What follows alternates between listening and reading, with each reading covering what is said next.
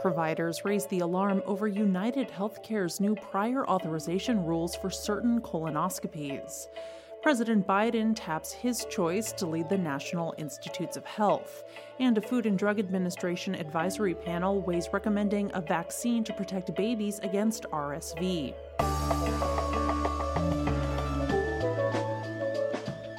It's Thursday, May 18th. I'm Jay Carlisle Larson, and this is Just Healthcare Daily, where you get the headlines and health business and policy news in 10 minutes or less.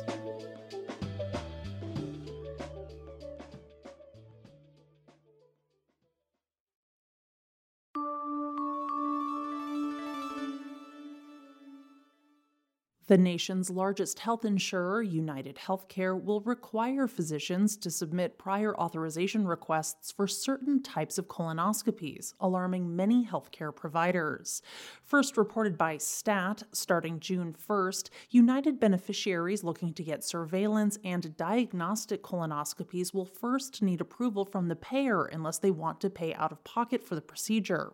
Surveillance colonoscopies are used for individuals who have had a personal history of cancer, have conditions that predispose them to colorectal cancer, or have had colorectal polyps.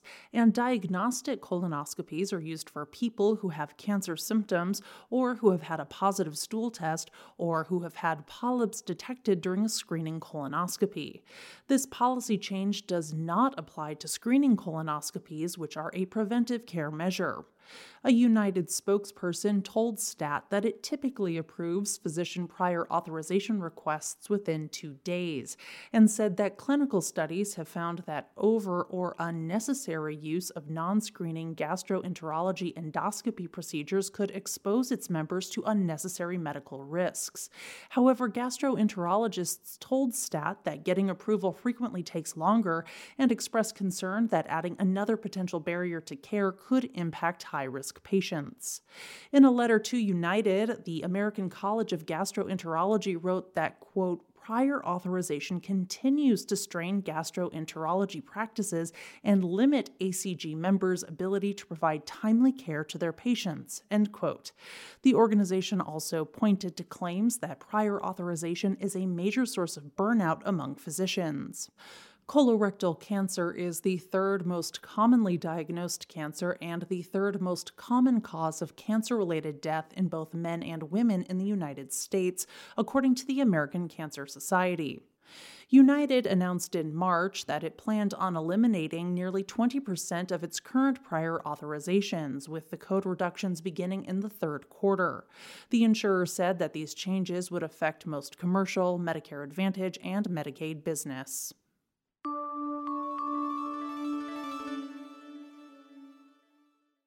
President Biden announced Monday that he has selected Dr. Monica Bertinelli to serve as the next director of the National Institutes of Health. Dr. Bertinelli is a cancer specialist and currently serves as the director of the National Cancer Institute, a position she has held since October. In that role, she has worked to advance President Biden's Cancer Moonshot initiative, which is personally important to him following his son Beau's death from brain cancer in 2015. Previously, Dr. Bertinelli served as the Richard E. Wilson Professor of Surgery in the field of surgical oncology at Harvard Medical School. She was a surgeon at Brigham and Women's Hospital and a member of the Gastrointestinal Cancer Treatment and Sarcoma Centers at Dana-Farber Cancer Institute. Bertinelli also has firsthand experience as a cancer patient after being diagnosed with early-stage breast cancer late last year. If confirmed by the Senate, Bertinelli would fill a role that has been vacant for more than a year. Dr. Lawrence Tabak has been in the role in an acting capacity since previous NIH director Dr. Francis S. Collins stepped down in December 2021.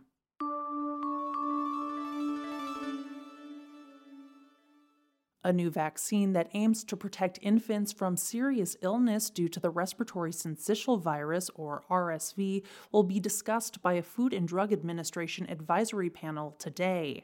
The vaccine, developed by Pfizer, is administered to a pregnant person at 24 to 36 weeks gestation, passing the protective antibodies to the fetus via the placenta. If approved, both by the advisory panel and then later by the FDA, it would be the first vaccine to protect babies babies against RSV.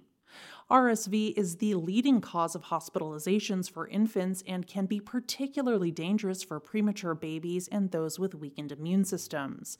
In November, Pfizer announced the results of a clinical trial that found its vaccine was nearly 82% effective against RSV-related severe lower respiratory tract illness in infants' first 3 months after birth, and it was nearly 70% effective against severe infection through a baby's first 6 months.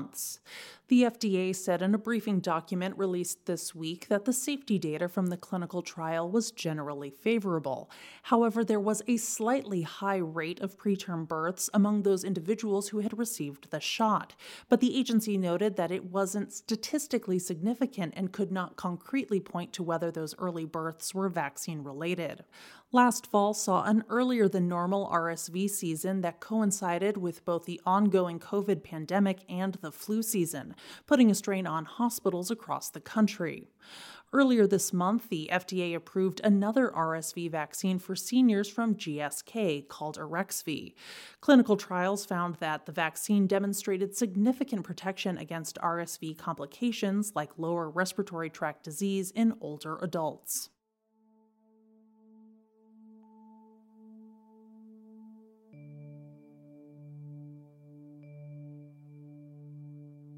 This is GIST Healthcare Daily. I'm Jay Carlisle Larson. Thank you so much for listening. If you like the show, please leave us a rating or a review. It helps other listeners find the program. You can check out more insights on healthcare business and policy news at gisthealthcare.com.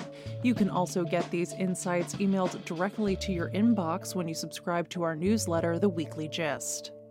The GIST Healthcare podcast is an independent production of GIST Healthcare, a Kaufman Hall company.